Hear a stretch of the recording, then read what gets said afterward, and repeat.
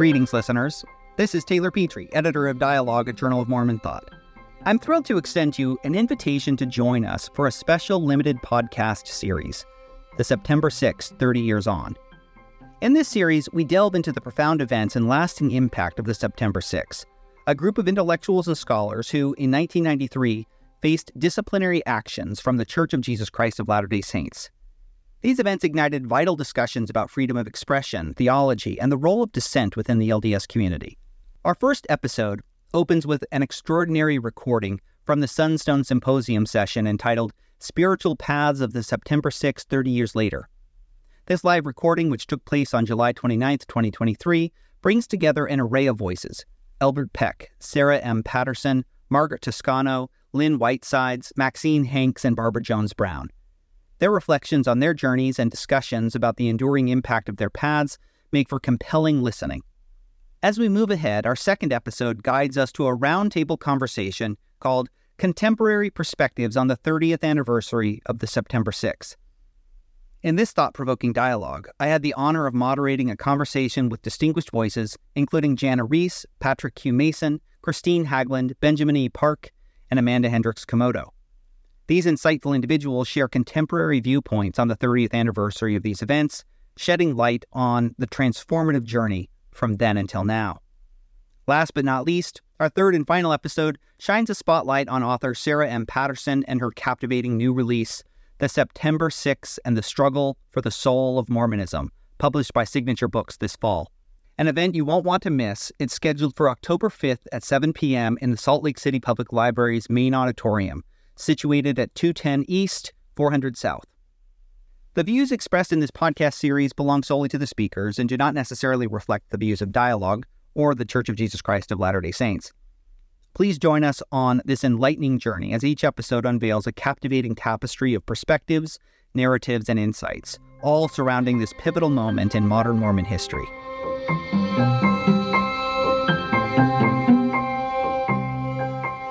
Hello and welcome to this special live episode of Dialogue Out Loud. I'm Taylor Petrie, editor of Dialogue, a Journal of Mormon Thought. Today, we're excited to have with us 6 distinguished panelists on the occasion of the 30th anniversary of the September 6th. Most of our audience has some basic familiarity with this infamous moment in September 1993. 6 people were excommunicated or disfellowshipped from the Church of Jesus Christ of Latter-day Saints. The events were widely covered in news media. Lynn Knavel Whitesides, Avram Gileadi, Paul Toscano, Maxine Hanks, D. Michael Quinn, and Lavina Fielding Anderson were the main figures. Others were summoned to disciplinary councils around the same time, but their excommunications were delayed, including David P. Wright in 1994, Janice Merrill Allred in 1995, and Margaret Merrill Toscano in 2000. Gileadi and Hanks returned to the church over time, and Anderson's request to rejoin was denied by the First Presidency in 2019.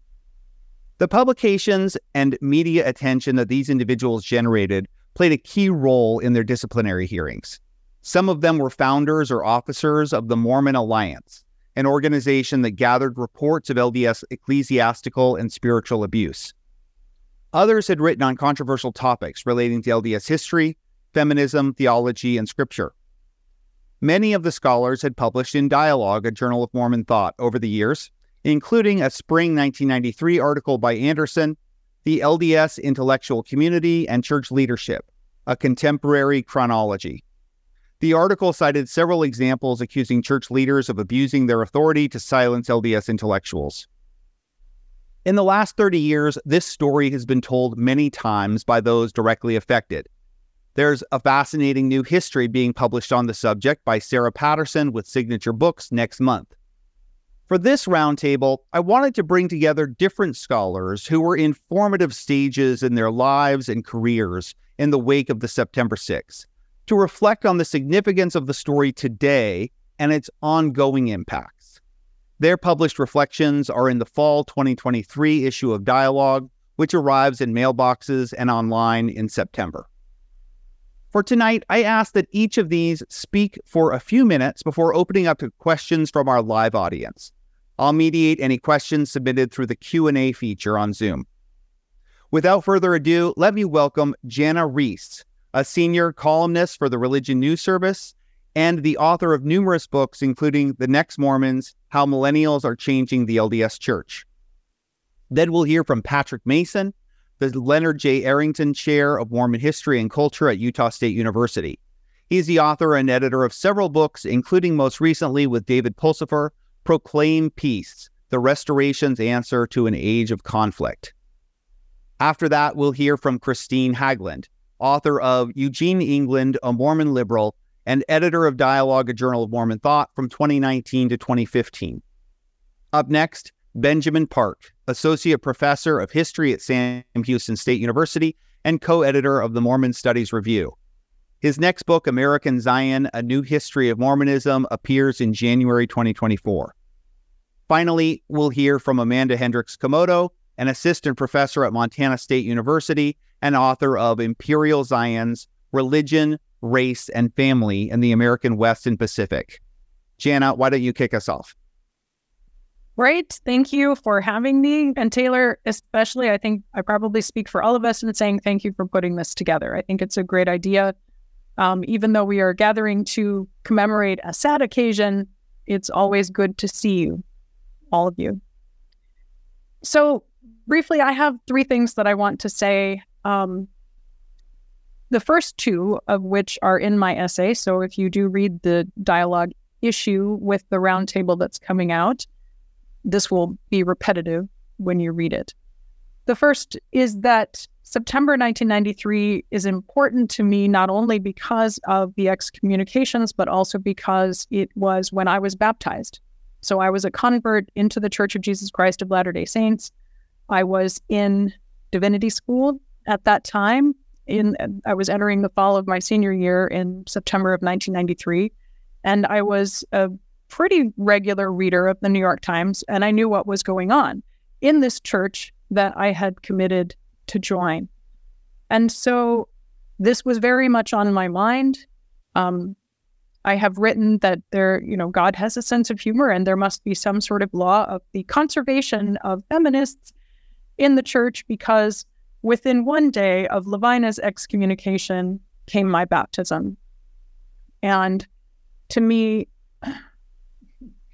I can't separate those two things, because it seemed at the time that I was joining a church and committing in faith to be part of a community that was excommunicating and not valuing people who looked and sounded a lot like me. And I would say that in the intervening 30 years, I have certainly found a beautiful community within this church, but I have also encountered many times that spirit of exclusion, either sometimes directed toward me, but more often, as I've observed it, directed toward others. And the second thing that I wanted to say is that in my essay, I wanted to look at how media changed in the intervening time between 1993, because I'm arguing that these people, the September 6th and others in the early 90s, were caught up in a perfect storm of bad timing, because they were on the receiving end of newly revised church disciplinary guidelines about apostasy, and essentially making apostasy more defined and making it a requirement that a disciplinary council be convened. So they're a little too much on one side of the timing to take advantage of that. And then on the other side, they're too early to take advantage of the fact that by the end of the 1990s, everything explodes with the internet. And suddenly we're seeing Mormon discussions happening everywhere. And the church can no longer control the narrative in the way that it was able to do just a decade before. So I think it's worthwhile for us to ask how things might have been different if the timing had been different. I am very keenly aware that I am able, as a columnist at RNS, to speak out and have been very free from ecclesiastical discipline, precisely because the media landscape has changed so dramatically. And then the third thing that I wanted to say is that since I wrote the essay, I have read Sarah Patterson's book, and it's outstanding. So I want to recommend that to everyone. I think it's a pretty cogent analysis of those times. And one of the key arguments that she was making is that we have a tendency, we want to, as historians in particular, perhaps, impose order upon events that are not necessarily cohesive or related even. And that what we call the September 6th was a much more broad phenomenon in this time period continuing on. And it's worth asking, I think, for people in the dialogue community, of which I am a proud part, are we enjoying that terminology of the September 6th because it makes us feel that that was one discrete moment in time, that it is over, that it is a recognizable act in history rather than something that is continuing on and is more diffuse? So thank you.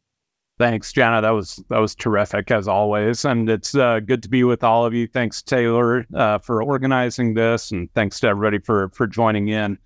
As Jana said, I think that the most important thing is to mark this, to commemorate this with a significant degree of sorrow and mourning for our sisters and brothers, not just the 6 in that month.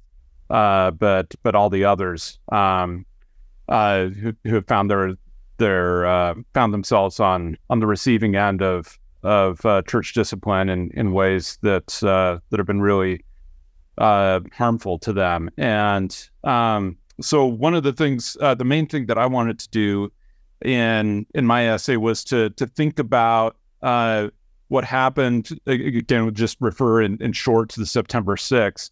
And what happened 30 years ago, and how that affected the broader academic field of Mormon studies that I'm a part of. And it's I think it's interesting. So even while these events were being reported in the New York Times and reported widely nationally, it didn't register on everybody's radar. I was 18 years old. I was just beginning my senior year of high school. I was living in Sandy, Utah, a suburb of Salt Lake, and I had no idea what was going on. I was a active member of the church. I was on seminary council. I've reviewed my journals from that time. I was reading B.H. Roberts' History of the Church, but I have absolutely no memory and had no concept at the time that anything was happening. I lived my life blithely. Just moving along with the current of things. It wasn't for another 5 years that I heard about what happened when I was in a Mormon history class at BYU taught by David Whitaker, in which he put this in what had happened 5 years earlier within the long history of the church's complicated relationship with its intellectuals. And this just shows how sometimes the mind of people in their teens and 20s work, at least mine at the time. I was thinking at the time, oh, well, that was 5 years ago. That's ancient history. Like I'm glad that's in the past. I'm glad that's in the rear view mirror. Nothing to worry about here. It's a whole new era. Now it's President Hinckley's church, right? In 1998. And he's encouraging us to get all the education we can and to move on. And so I went to graduate school just with a kind of naivete and actually really thinking that those kinds of things were in the past. I think one of the things that happened as a result of all of that church discipline in the 1990s was that it froze out essentially almost an entire generation of scholars. Leading up to that point, we really saw Mormon history operating at a level we'd never seen before with the rise of the new Mormon history. Just tremendous work, both in terms of quantity and quality. and not only Mormon history, but he was starting to expand into other fields as well, like theology and philosophy and scripture studies. It was an exciting time, and those that church discipline did exactly what it was meant to do. I would argue that it put a chill on that independent Mormon intellectual life. And I've spoken to many people who were in college, who were in graduate school at the time, who said they would have gone into Mormon history or some related field. They were interested in it, but they got the message and they chose to study something else.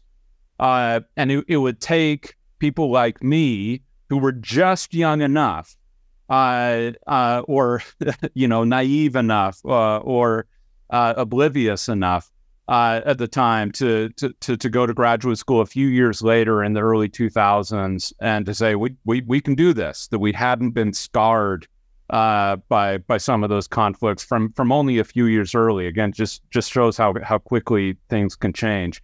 And so it's not that we don't have anybody from that generation, but many people who would have been contributing to the intellectual life of Mormonism just chose other paths because they valued their church membership and they took that lesson. And so I'm glad that we haven't had another kind of widespread and seemingly systemic purge of intellectuals since then, but we can all talk about individual cases. We can talk about the long-lasting shadow of what happened in the 1990s, and intellectuals still have to look over their shoulders especially as they continue if they value their membership in the church. So it remains a tension even these many years later. Thanks, Patrick. Like Jana, September 1993 was a key moment in my life. I was in graduate school, and my first published writing in, I think, anywhere, but certainly in any Mormon publications, was an article or an essay I wrote then for Exponent 2 called Exile, because I very much felt, even though I was far away from Utah and didn't yet know any of the September 6th, some of whom have now happily become dear friends, I felt it personally. I felt like the church where I had been cozy and at home and thought that asking questions was just fine because it had always been fine in my family. I all of a sudden felt afraid and like I didn't quite fit in as comfortably as I had before. The reasons for that, I think that a bigger phenomenon can feel personal in the church, have to do with both sociology and doctrine. And so in my essay, I tried to look at a sort of the bigger swing of sociological needs of the church and then the ways that is worked out doctrinally.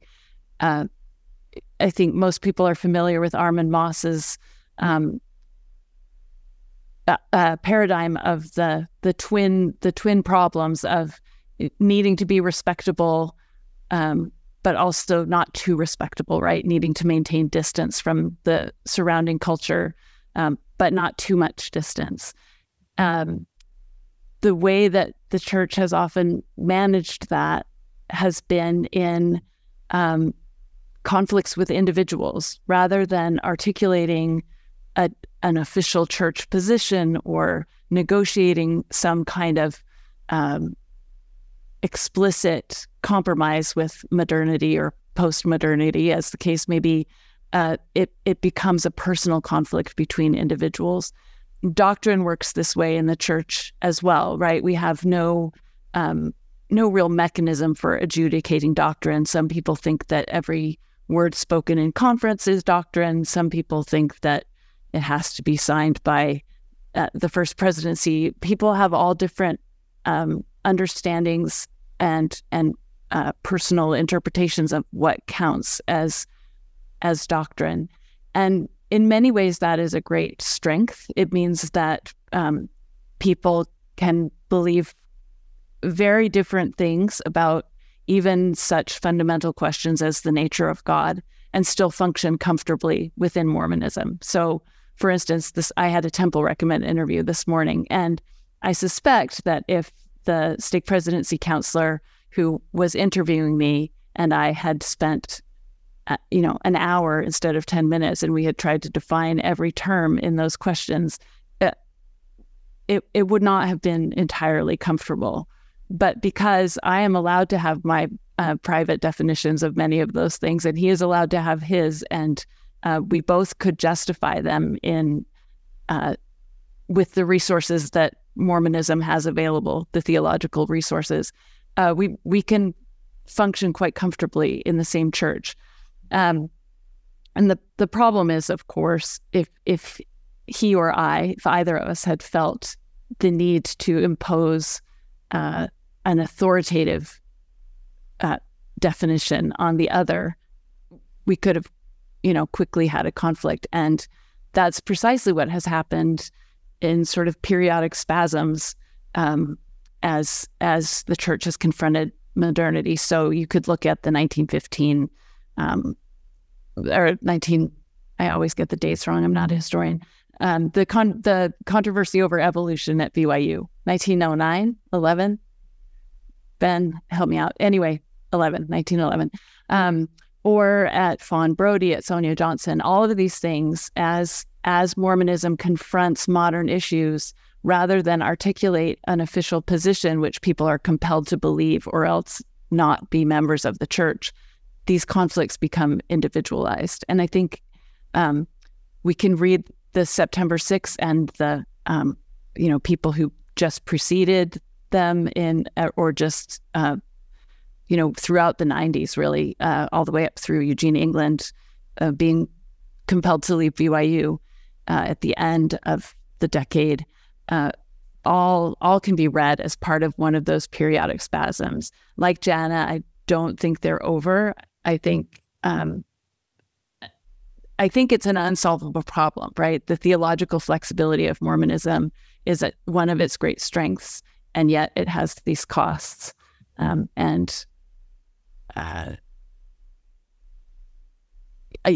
think I'll just leave it there. I think it's an unsolvable problem for Mormonism, at least with what we currently know and are willing to negotiate. It's an impossible task to follow individuals as brilliant as Christine, Jana, and Patrick, but I'll try. Like Jana, my baptism was near the September 6 events, but unlike Jana, it was because I was getting baptized at the age of 8 rather than adult convert.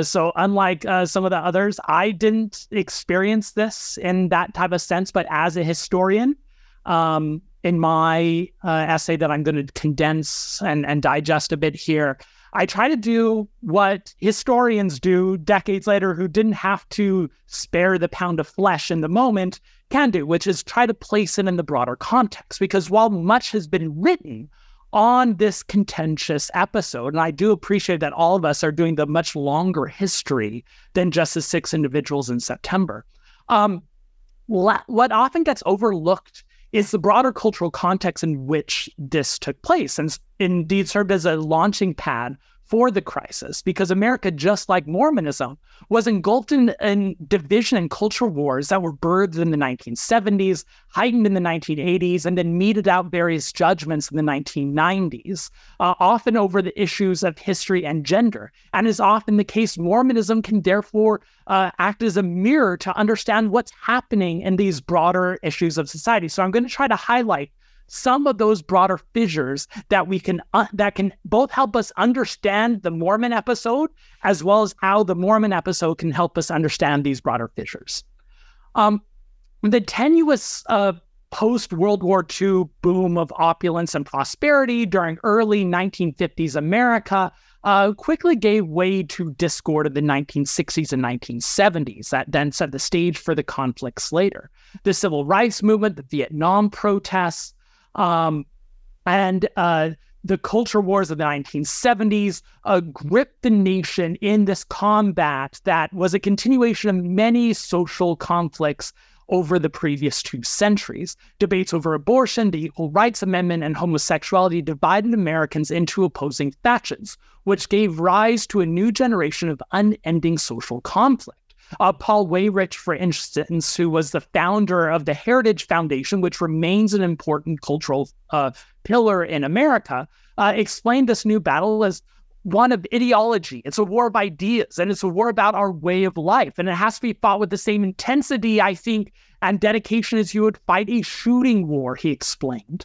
And so therefore, the newly formed religious right quickly became a dominant movement for conservative retrenchment. And the era's chasms became so clear that historians have come to refer to this period as an age of fracture.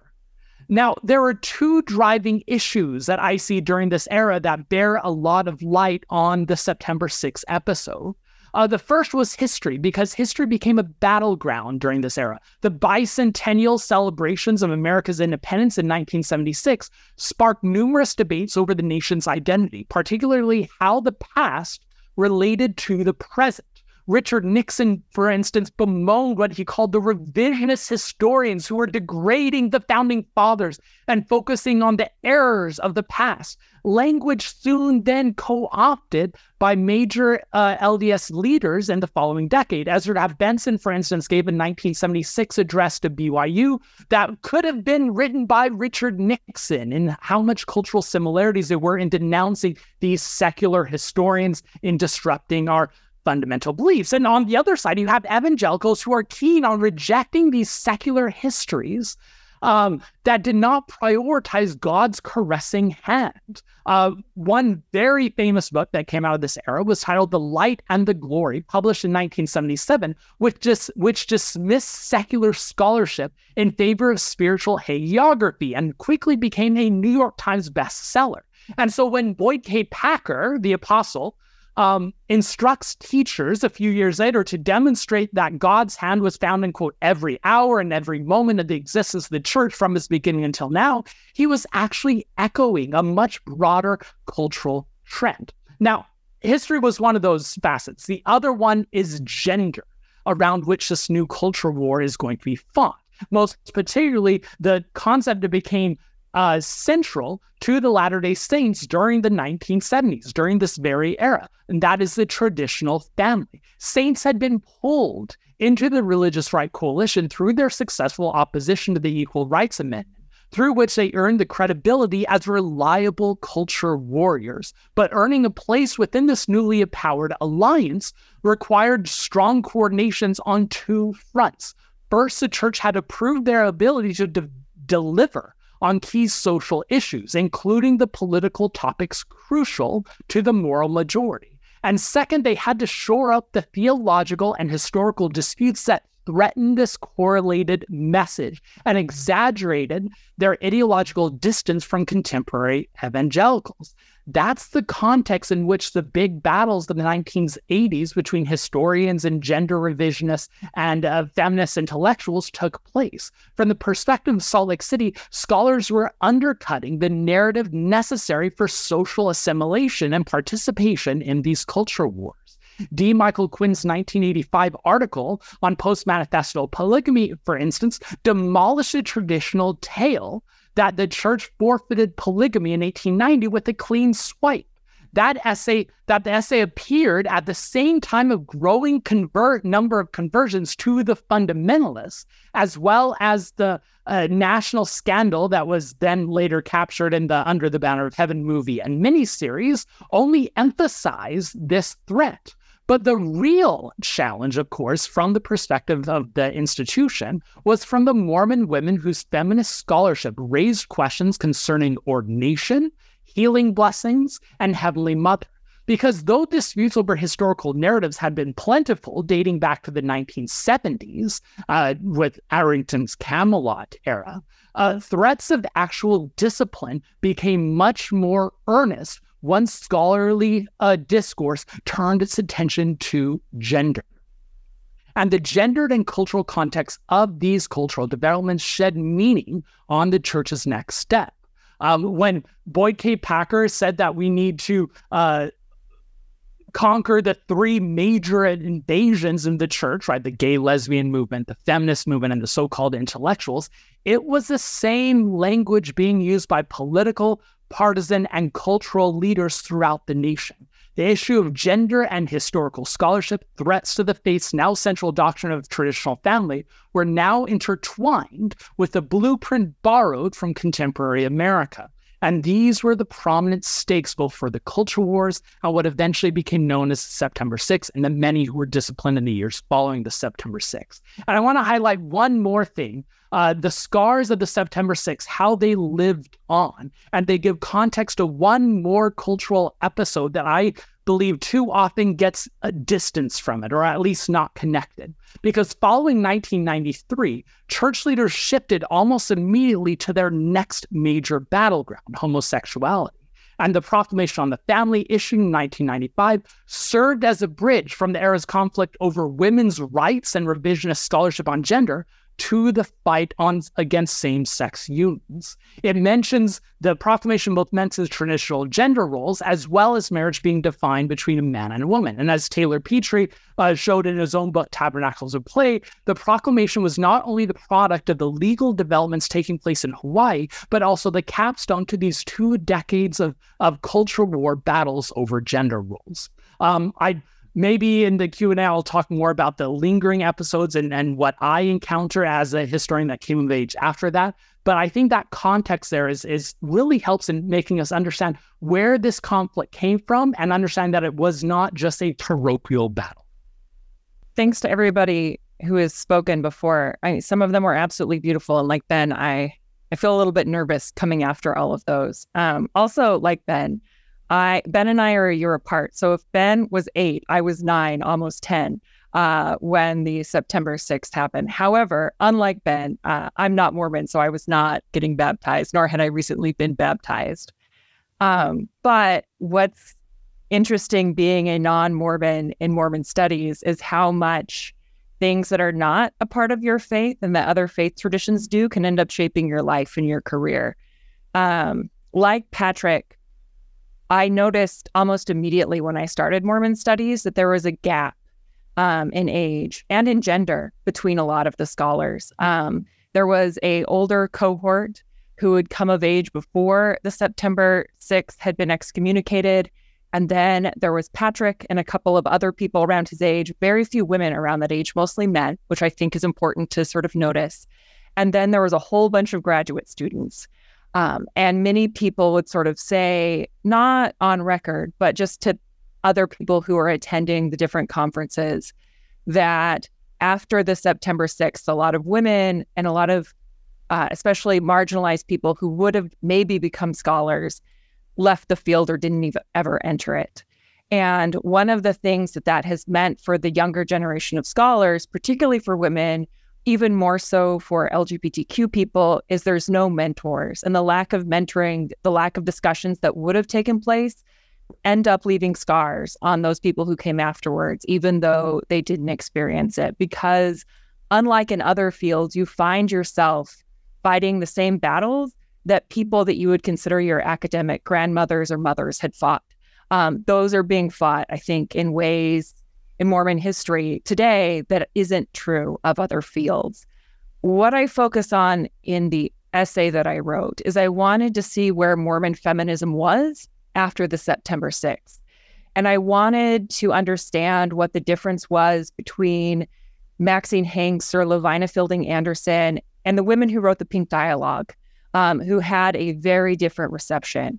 And one of the things that I noticed as I was reading the Pink Dialogue and other essays that had been published at the time is that the women who were able to stay a part of the church kept repeating, we're not challenging the family. We're not challenging traditional marriage. And that became sort of a theme that repeated itself over and over again, that the line that could not be crossed was challenging the family, challenging traditional patriarchal ideals, that somehow you had to say, I'm not one of those feminists, but. And I think that is one of the legacies, not only within the LDS Church, but within people who grow up in conservative areas in general, is people who feel that women need to be empowered, find themselves too often saying, I'm not a feminist, but. in order to see where it had gone, I ended up reading books that had been published by there's two bys there, that have been published by Common Consent Press. And there were some absolutely lovely ones. I love Rachel Hunt Steenbluck's Mother's Milk. I've given it to friends and to family. It's an absolutely beautiful piece. And when I read that book, it's because I have kids of my own, it's really emotional. And I know that not everybody sort of sees themselves in there, but it's one of the books that I can see myself in. But what was really sad as I was doing that, reading those books and reading other feminists, is I noticed that there was still this compulsion that even though women would write about wanting to travel, writing to be scholars, they would write about the tension that they felt knowing that the ultimate expectation for them was that they would be married, they would have children, and that would be enough. At the same time, I read Sarah Patterson's essay in DNA Mormon, the collection that Ben edited on D. Michael Quinn, and she talked about queer time, the ability to reject heterosexual timelines. And it helped to give voice to what I was reading in those essays and in those books, that a lot of women, I think probably both at the time and now, really wanted to create a space for themselves that wasn't defined by the family, but they didn't feel as though they could take a moment to play in what Sarah has called, and is drawing from other people, has called queer time. They couldn't reject those heterosexual timelines. And so at the end, I actually felt really sad because I felt in some ways that not much had changed at all, and that the proclamation on the family was still sort of controlling what people could say. I was also reflecting on the fact that I had started out with a lot of female grad students, and they had all disappeared. Not all of them, but many of them had. And the female grad students that I had developed relationships with early in my career, when I got a job, when I got tenure, I looked around and there were other young people, but they were mostly men. And so I found myself sort of mourning the loss of my sisters and the other female scholars. I'm also feeling a little bit depressed tonight because I just saw the Barbie movie and I identify way too much with depressed Barbie. So maybe I'm just going to end there and say, you know, I hope for the future that things will be different, but right now it seems like the patriarchy is still in place. Somebody needs to say something uplifting now. I think that's up to you, Taylor, since you're next. We'll see. I'll let you all see if you find some silver linings or something uplifting here. But let me thank you all for your sort of prefatory remarks. It's gotten me even more excited about getting the published versions out there and continuing the conversation publicly. Let me just say that I'll ask a couple of questions now to kind of kick off our discussion, and I'll be keeping my eye on the Q&A feature in our Zoom conversation for anybody who wants to submit questions there for further conversation, and also for all of you to ask questions, for all of you panelists to ask questions of one another as well. Let me start out with a little bit of maybe a different angle on the discussion than we've taken so far. I think all of us, and I'll include myself, sympathize and find ourselves sympathetic to other intellectuals who find themselves in conflict with church authority. We identify with them. We know them in many cases. We see ourselves and our work treading some of the same ground, and therefore are kind of, you know, connected to them. Ben, you've done a really good job of helping to situate why history and gender and sexuality issues are all kind of like intertwined in this era. And even though they might appear to be separate issues, are actually overlapping. But it's also not the case that all of the September 6 are homogenous. They disagreed with one another. They had different perspectives. Gileadi is perhaps the biggest outlier, and if anybody wants to kind of talk about why he doesn't really fit in some cases with some of the others, that might be helpful to kind of unpack a little bit. But I'm wondering if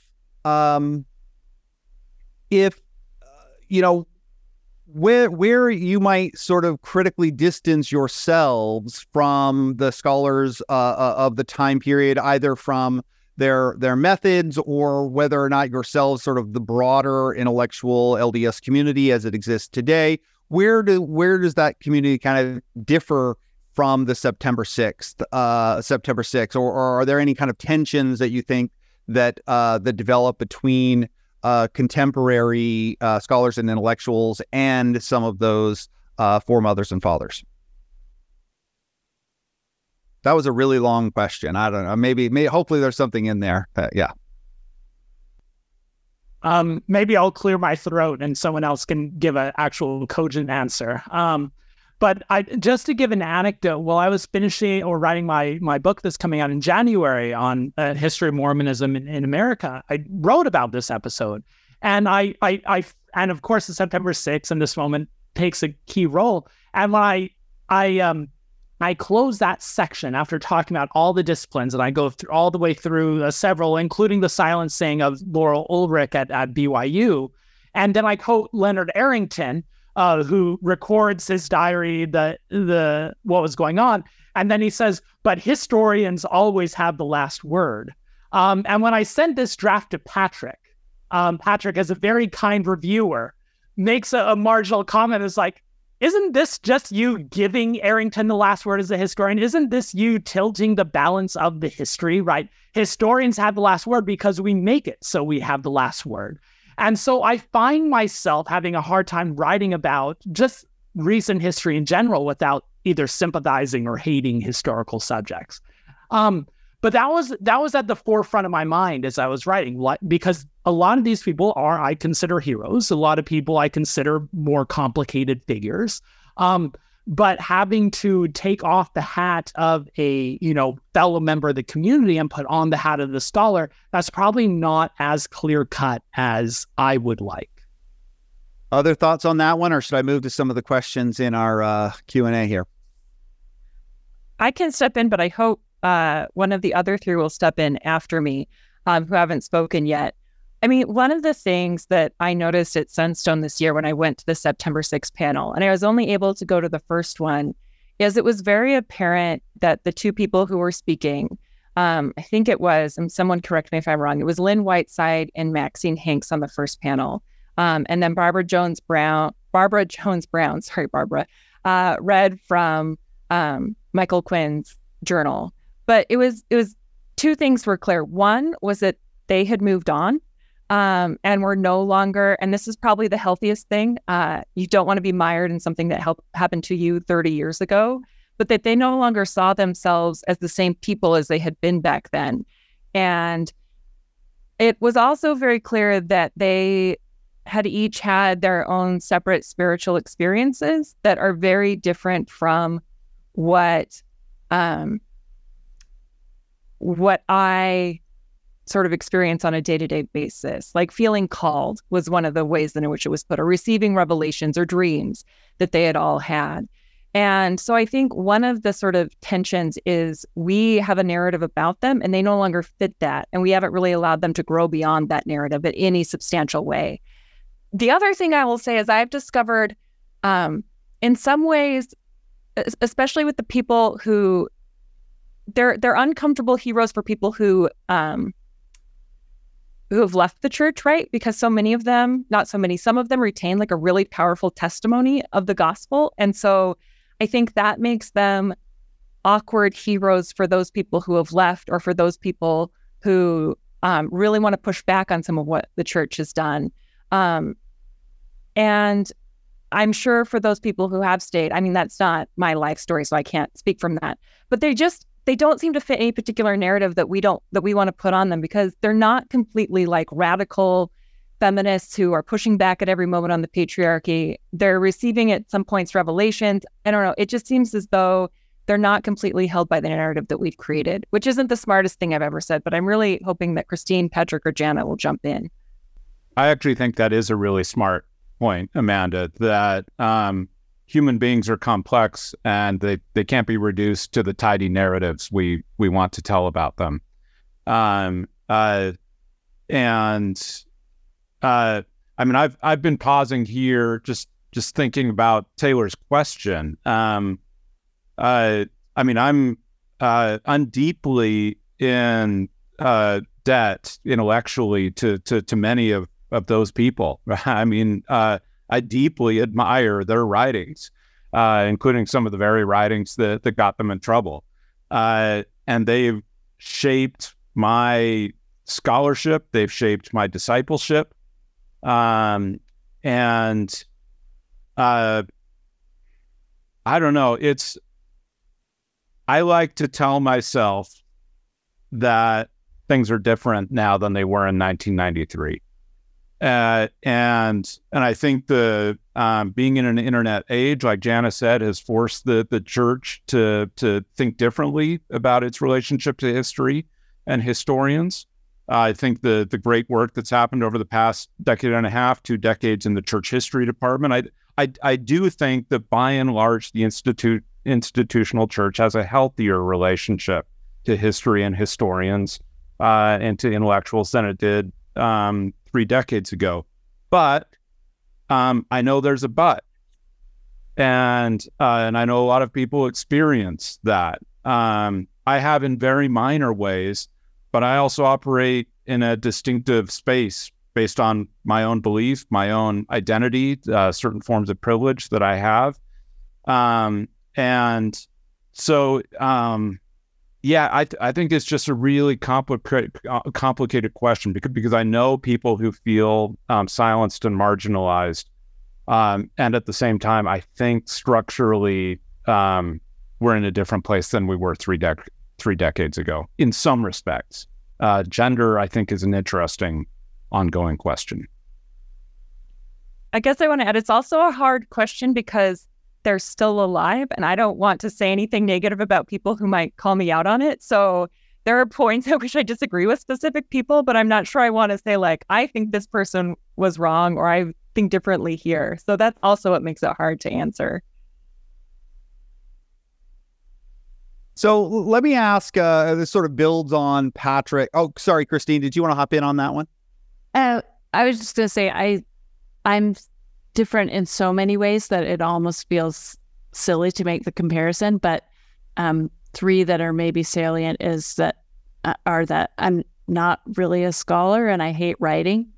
So that helps because I'm not really out there all that much.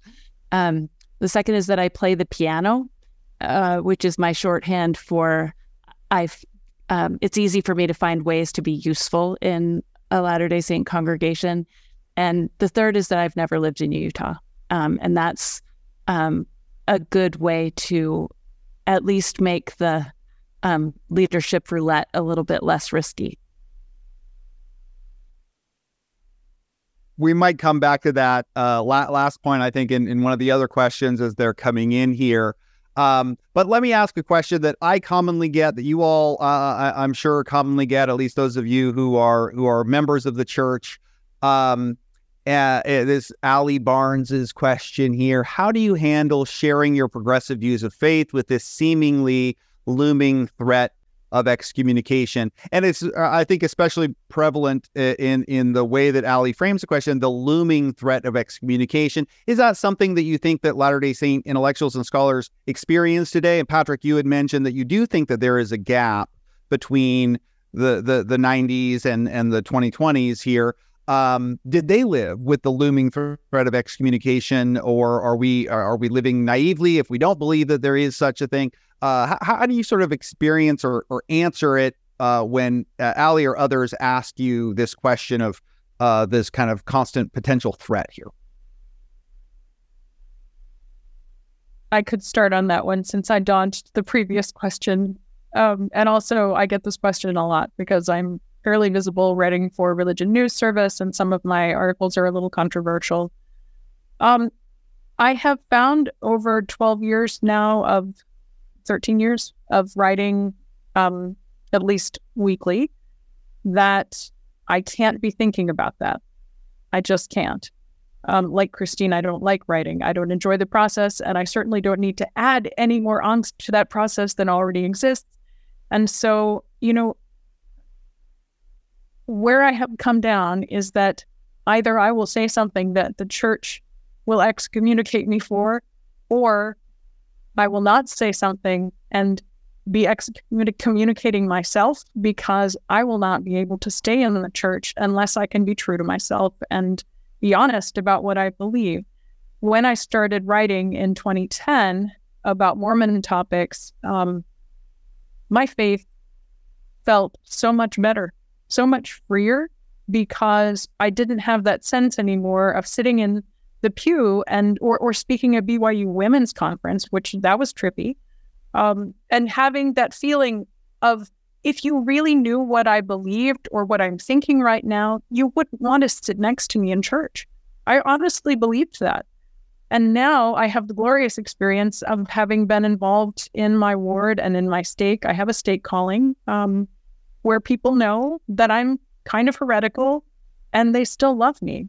That's pretty great. I'll jump in and say I have I've never personally felt or experienced the looming threat of church discipline.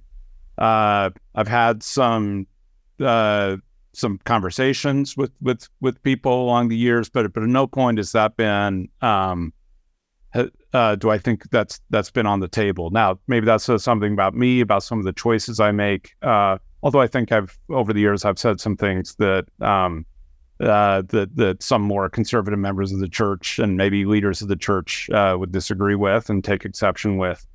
But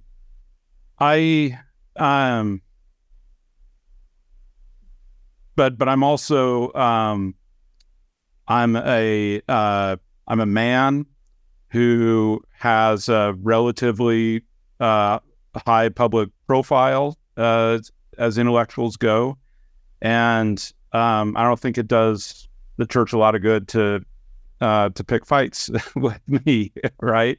And I'm not sure, that's tactical or strategic on anybody's part. At my core, I'm a believer. So like Jana, I know, and like Christine said, I know that that some of the things that I'm thinking are somewhat different than some of the people in the pew or some of the people that I hear in general conference. We might define things differently. We might frame things a little bit differently. But at my core, I'm a believer, and that shapes my choices as a writer as well. But I think that would have been said of many, if not all, of the people in 1993 as well. So there's no guarantees. And certainly, I think that looming word, that there is something to that. I don't think any intellectual can operate in this space without thinking about it, without thinking about the boundaries, without thinking about the lines. And is there a line that I'm crossing, and what will it mean? What potential conversations might happen with that? It's simply a reality of operating in this space. I want to point out, Susan Staker raises a great point. I'm going to get to many of the other questions here, that, of course, many people did leave the church and continue to leave the church over some of these issues and find a different way of relating to the church than those who are trying to stay in or see themselves as belonging to the community. Jana, I know that you've spent a lot of time studying and thinking about the role of ex-Mormons. How do we think about the role of ex-Mormonism and excommunicated Mormonism specifically as its own set of identities and source of meaning and value, even rather than seeing it as simply just a tragedy, or are there ways of sort of retelling this story outside of framing it as like, it's you should stay in the church all the time? What do you think, Jana, or others? Yes, I think that's very important. The language that we use, Benjamin Knoll and I are working on a book right now about people who have left Mormonism. And as Amanda has pointed out to me, because we're in the same writing group, even the premise of this is binary. Even the premise of, calling people those who leave or leavers or ex-Mormons or former Mormons is assuming that that's the most important part of their identity. And that is not usually how they define themselves, particularly after that very intense crucible period where they're going through all of the renegotiations of their family life, of their devotional life. What do they believe now? Will they have a coffee maker? Everything is up for grabs in that crucial first year. And then, like Amanda said about two of the women who were part of the September 6th, people move on. and they define themselves in other ways. So we have to be very careful not to be reductionistic as scholars in defining people as either Latter-day Saints or not Latter-day Saints, and being sensitive to the ways that they want to define themselves, and also being sensitive that that's a moving target and that they will change over time.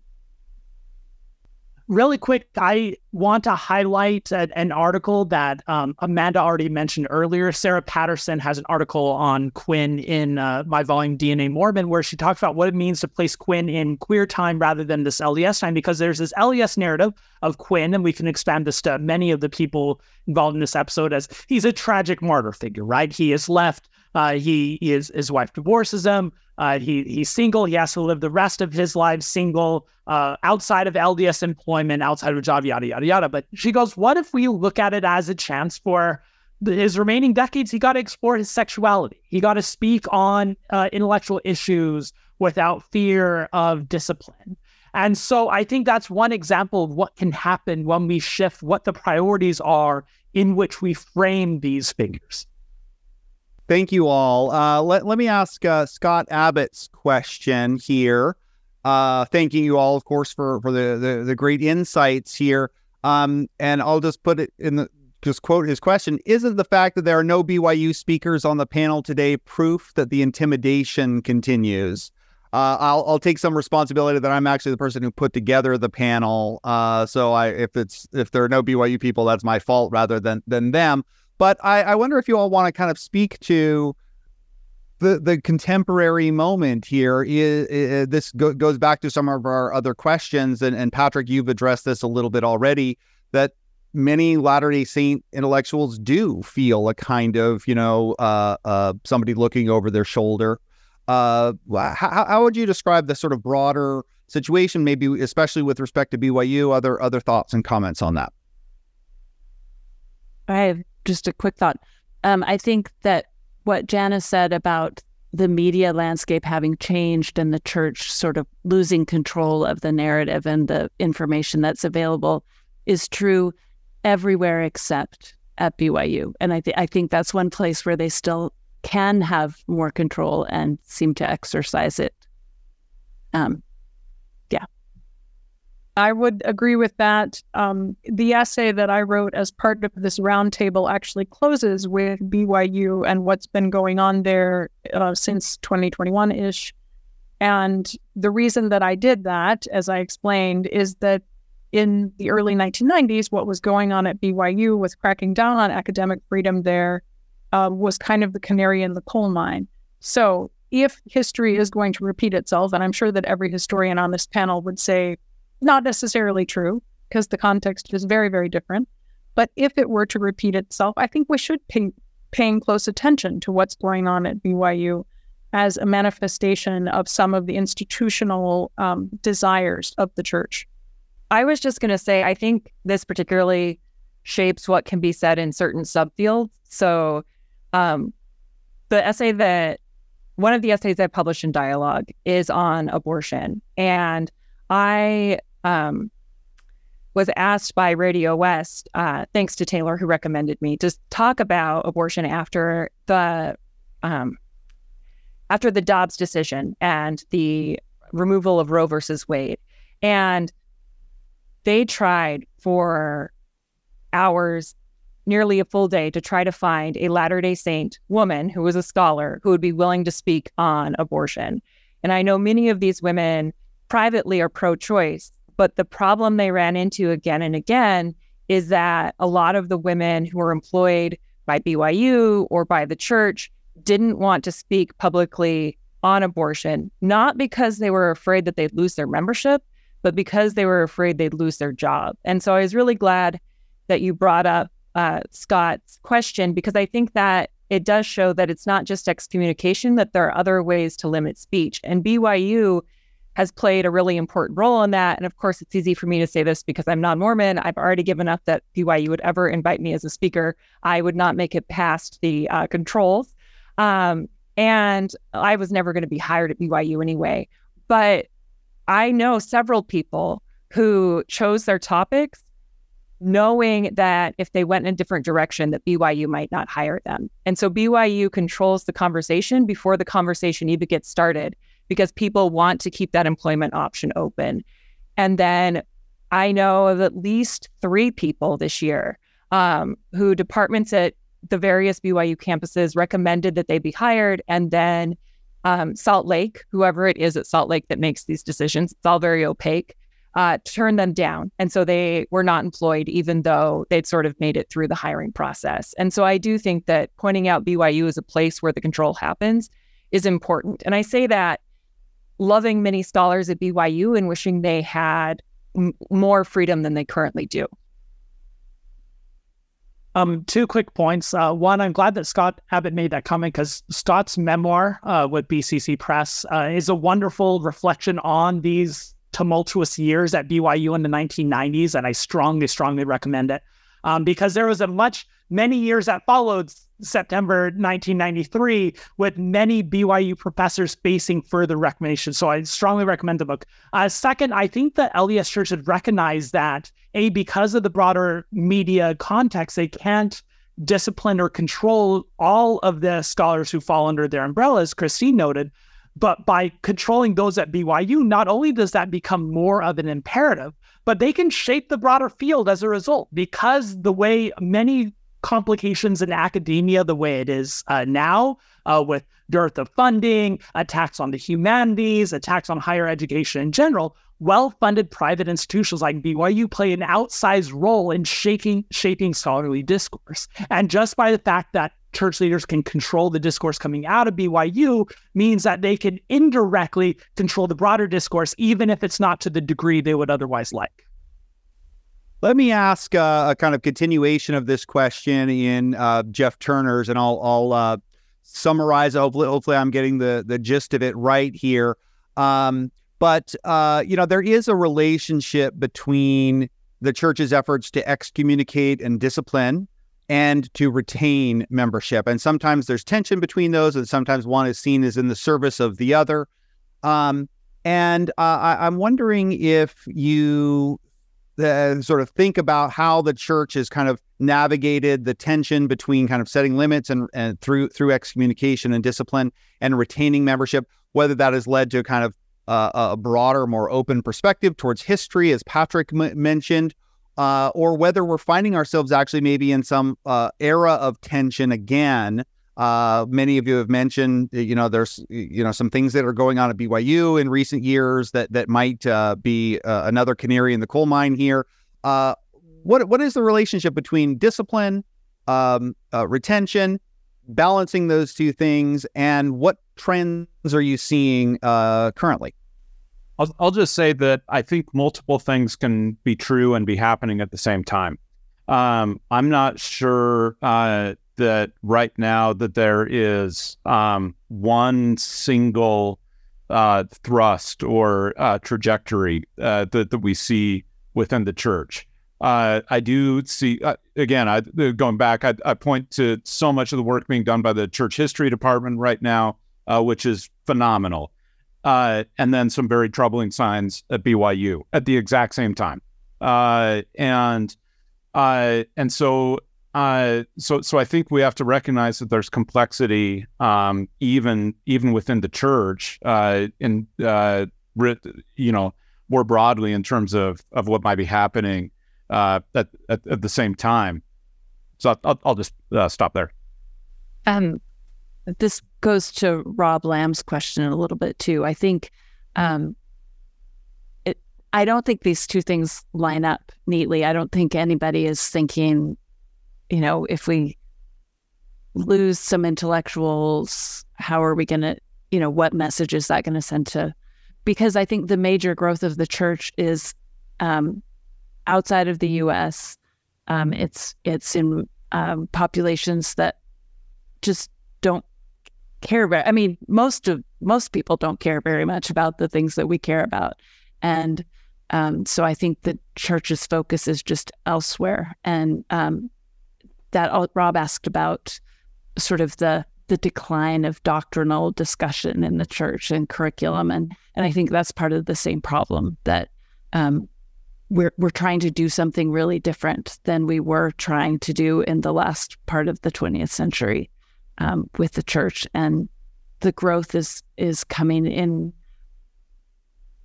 ways that have very little to do with doctrine. And so I think we're going to have to figure out how that works, but it does mean that equation of retention and boundary maintenance doesn't really work out the way that you might expect.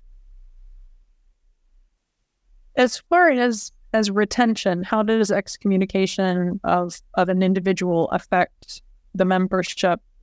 There's very little research on that. Ben and I have tried some, and he did write an RNS post about that, essentially saying that excommunication does not seem to do the church many favors in terms of how its own members feel about the church.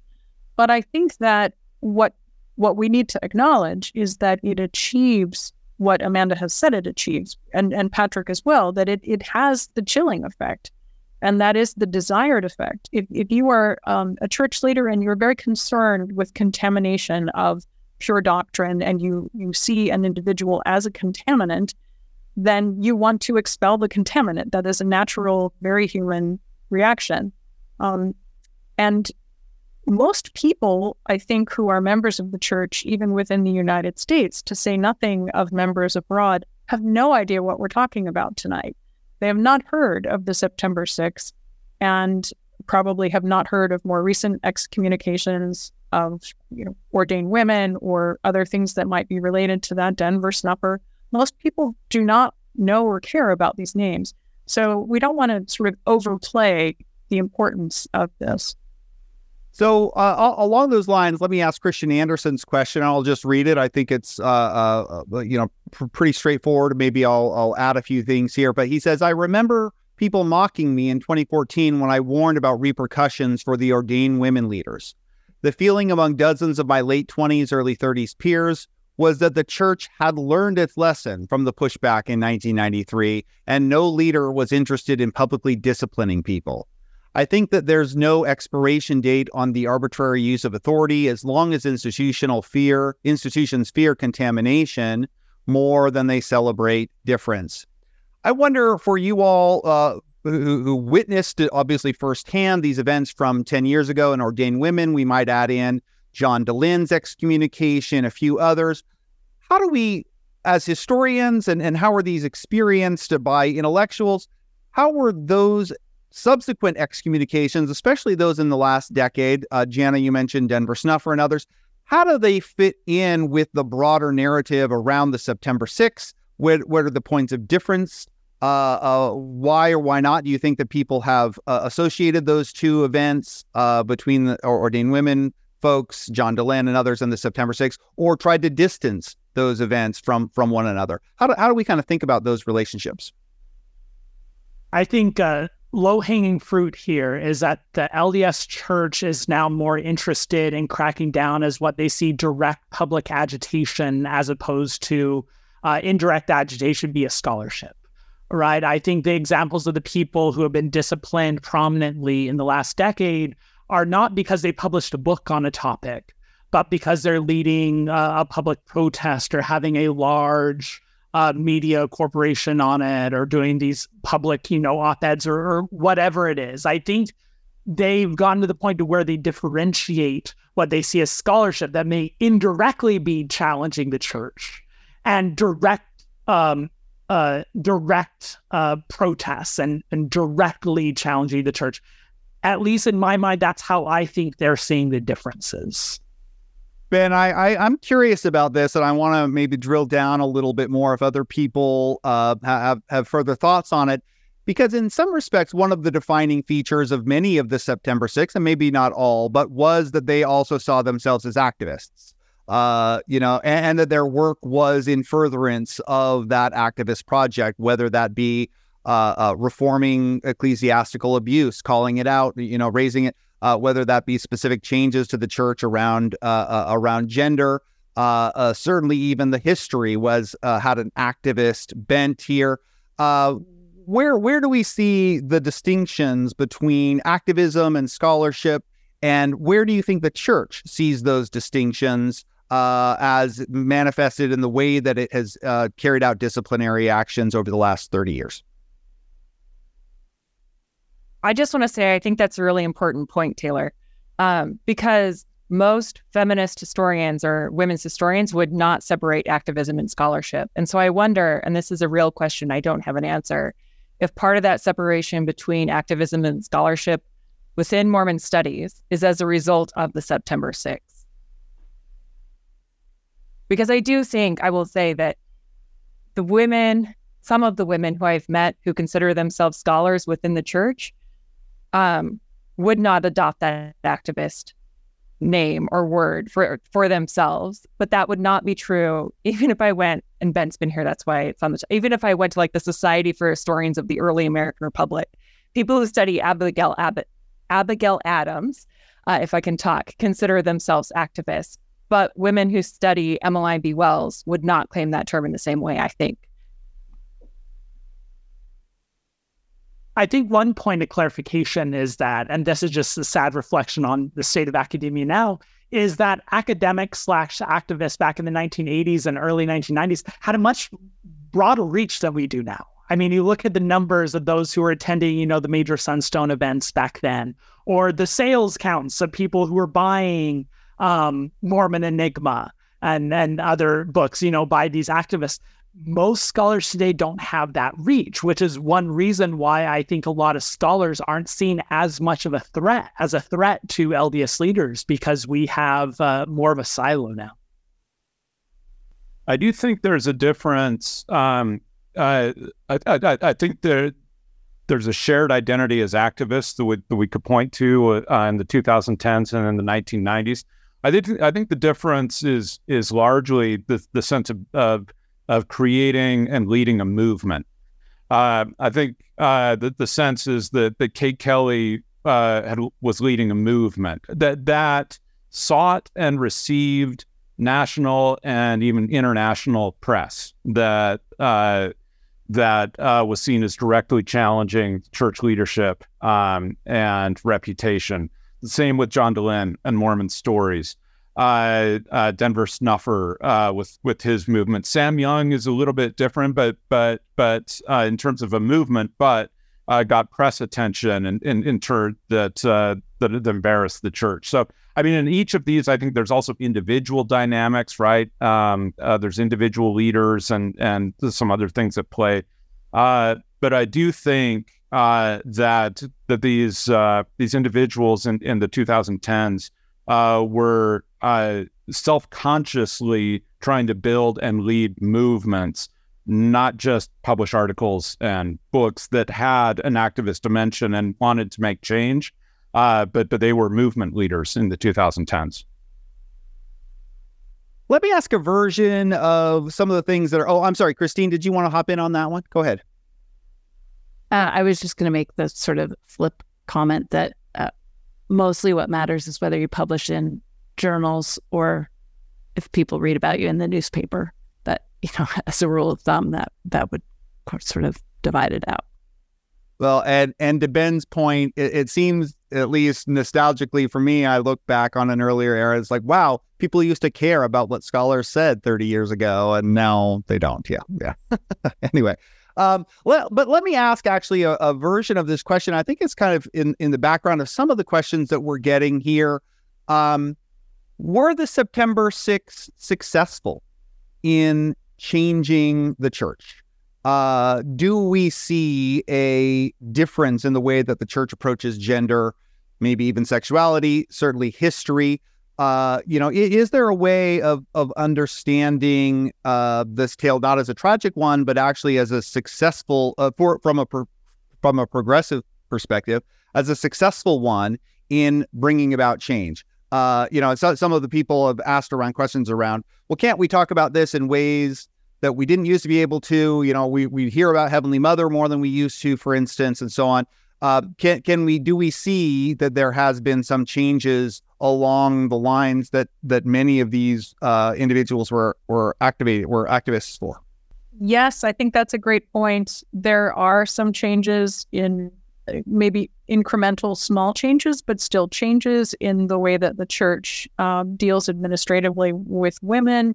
Also, I think that Sam Young's excommunication would be the most direct.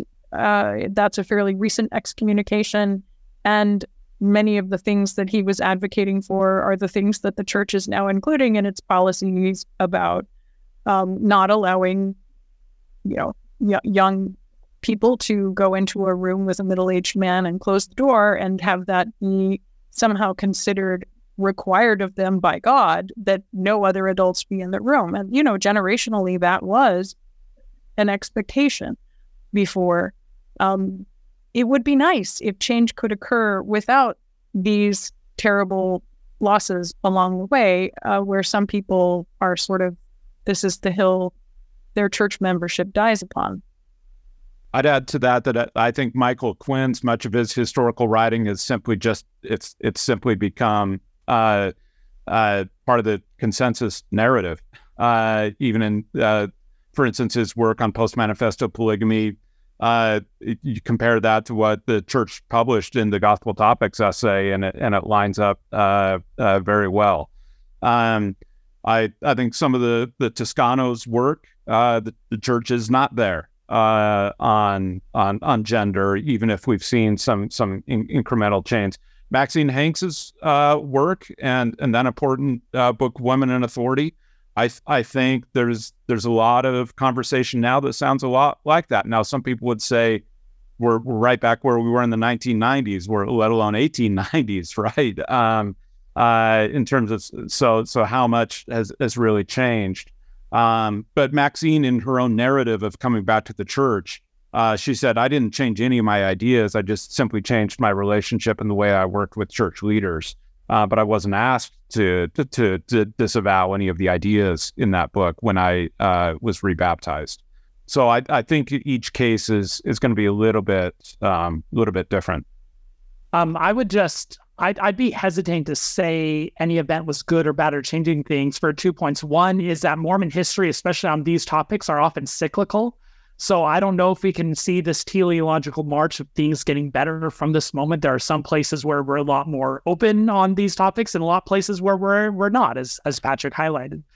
And two, there's such a chilling period that came after the 1990s to where, like, we're just now returning to some of the conversations that they were having quite vibrantly in the 1980s. I mean, in the pages of Dialogue, there's a much more vibrant discussion of women's ordination in the early 1980s than there is now.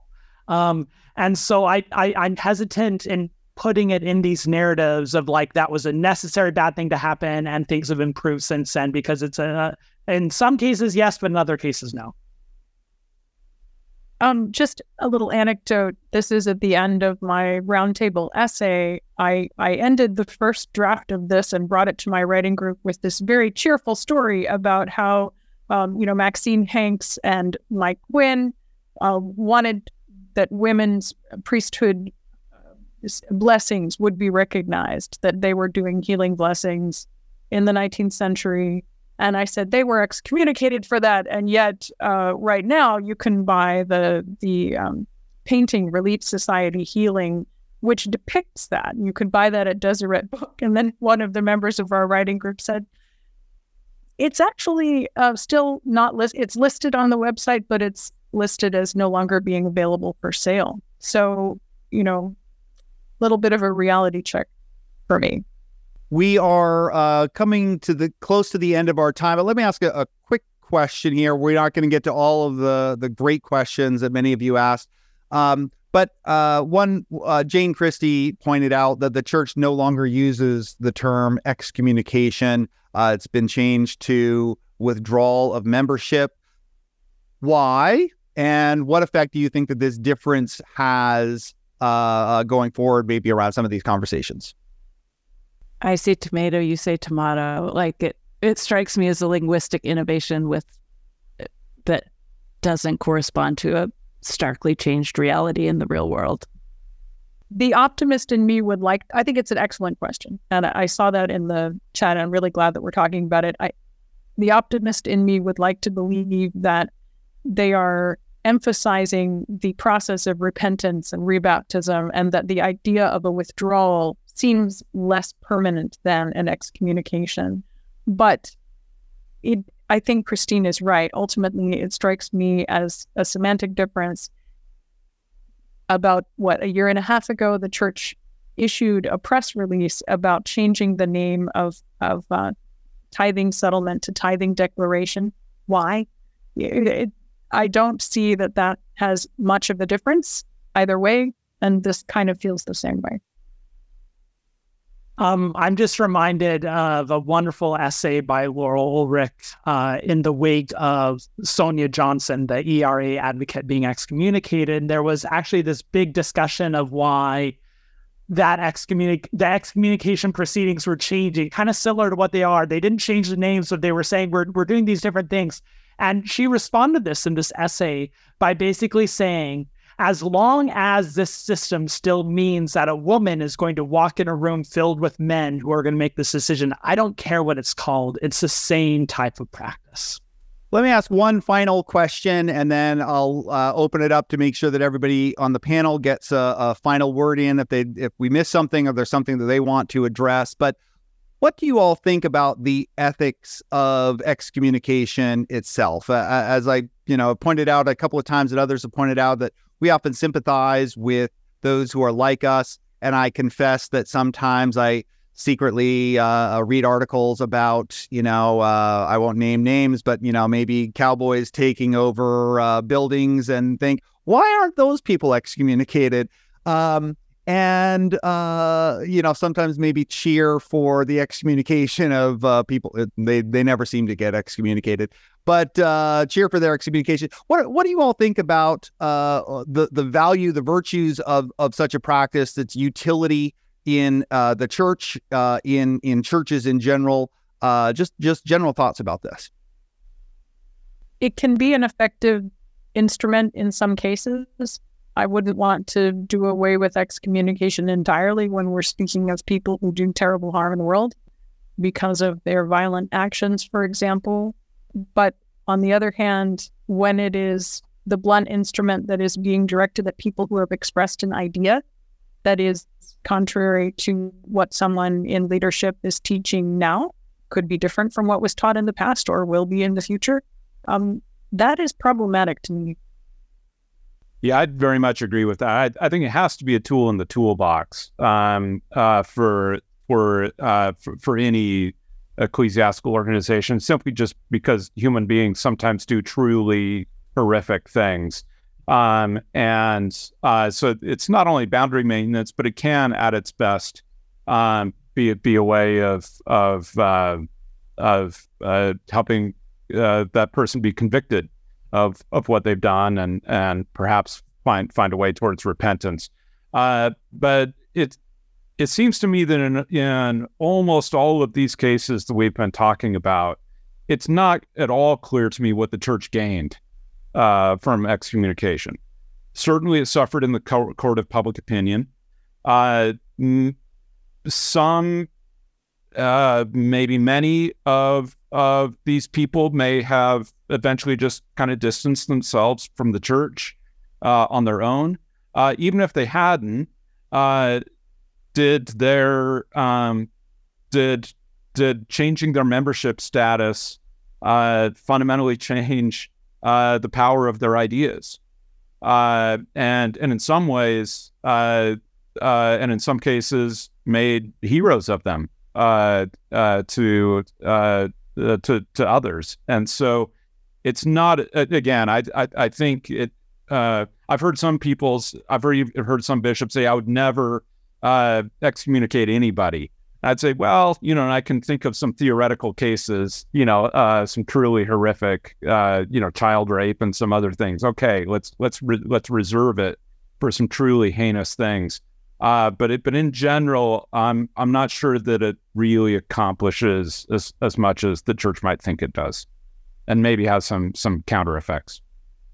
I guess I would like to hear a little bit more. So I'm Methodist. Not everybody in the audience knows that. And we don't generally excommunicate regular members. The only technically church discipline can be brought. There was a politician, I'm trying to remember, I was actually Googling whether it was Ted Cruz or Chris Christian, I can't remember who a Methodist threatened to bring church discipline against for their position on illegal immigration and how they've been treating immigrants. The church basically said, like, we don't actually, it's on the books, we don't do that anymore.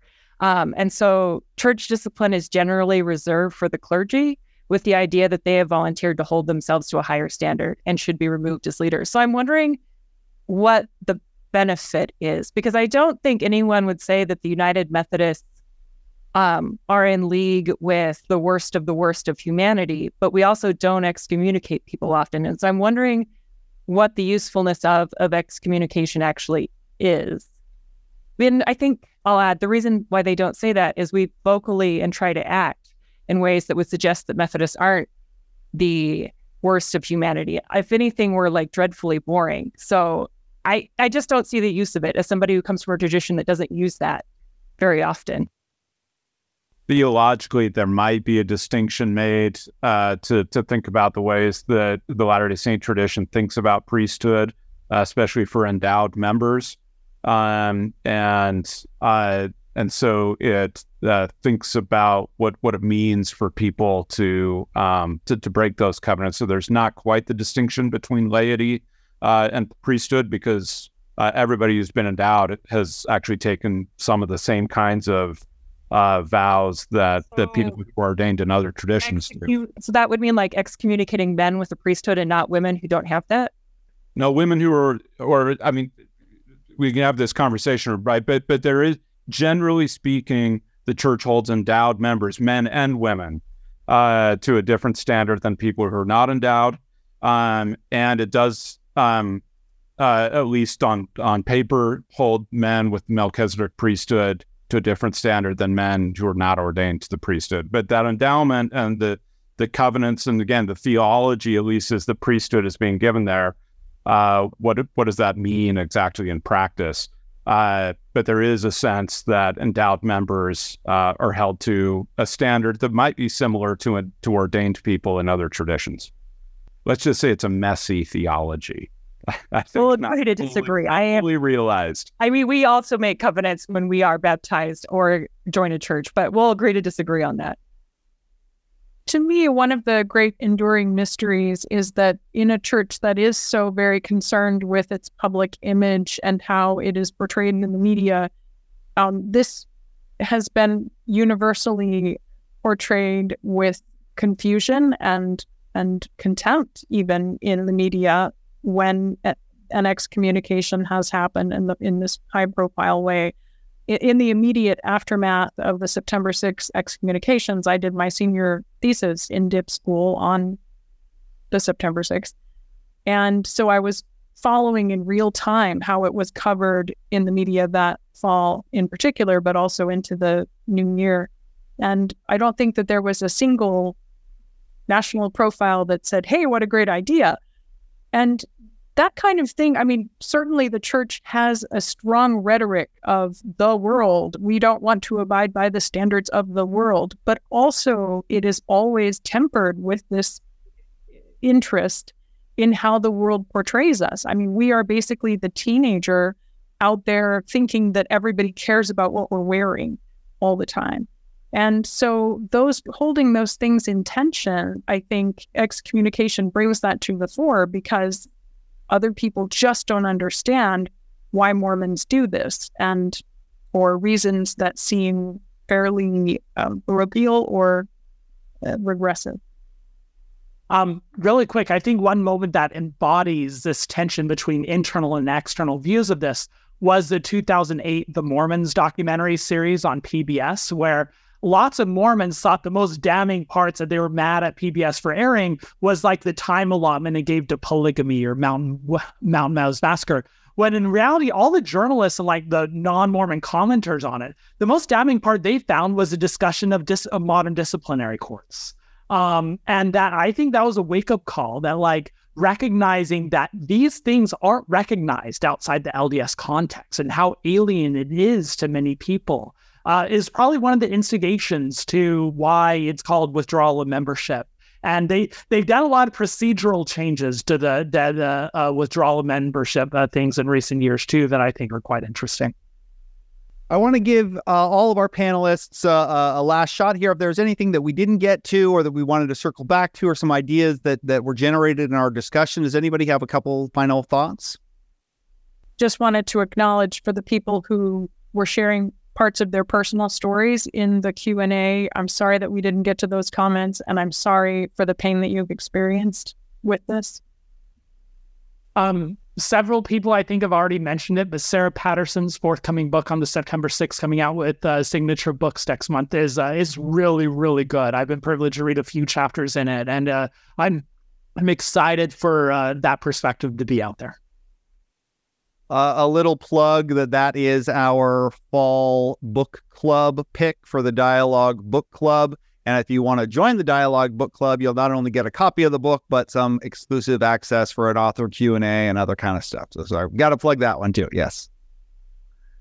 Well, I want to thank our panelists. It was really such a privilege to get the all of you not only here tonight, but to contribute to this forthcoming roundtable and dialogue, offering some further deep reflections on the ongoing significance of the September 6th, its historical context, and potentially what the future looks like here for the relationship between Latter-day Saint intellectuals and church authority. We also want to thank all of our listeners, those who came tonight. Again, apologies that we didn't get to every single question. There were so many excellent discussion points here, but we hope that this was an interesting conversation for you all, that you learned something.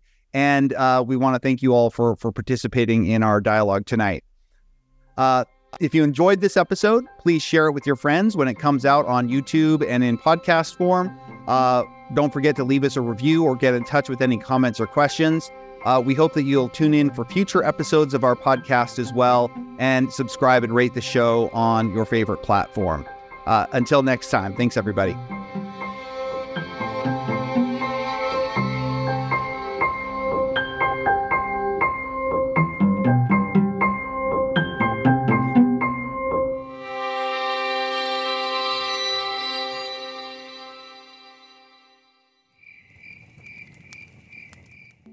Welcome to Bristlecone Firesides, casual conversation around a virtual fireside where we discuss faith, the earth, the universe, and everything. We are your hosts, Abby and Madison. The central question we ask each other, as well as poets, artists, activists, and other guests around our virtual fireside, is what does it mean to belong to the earth?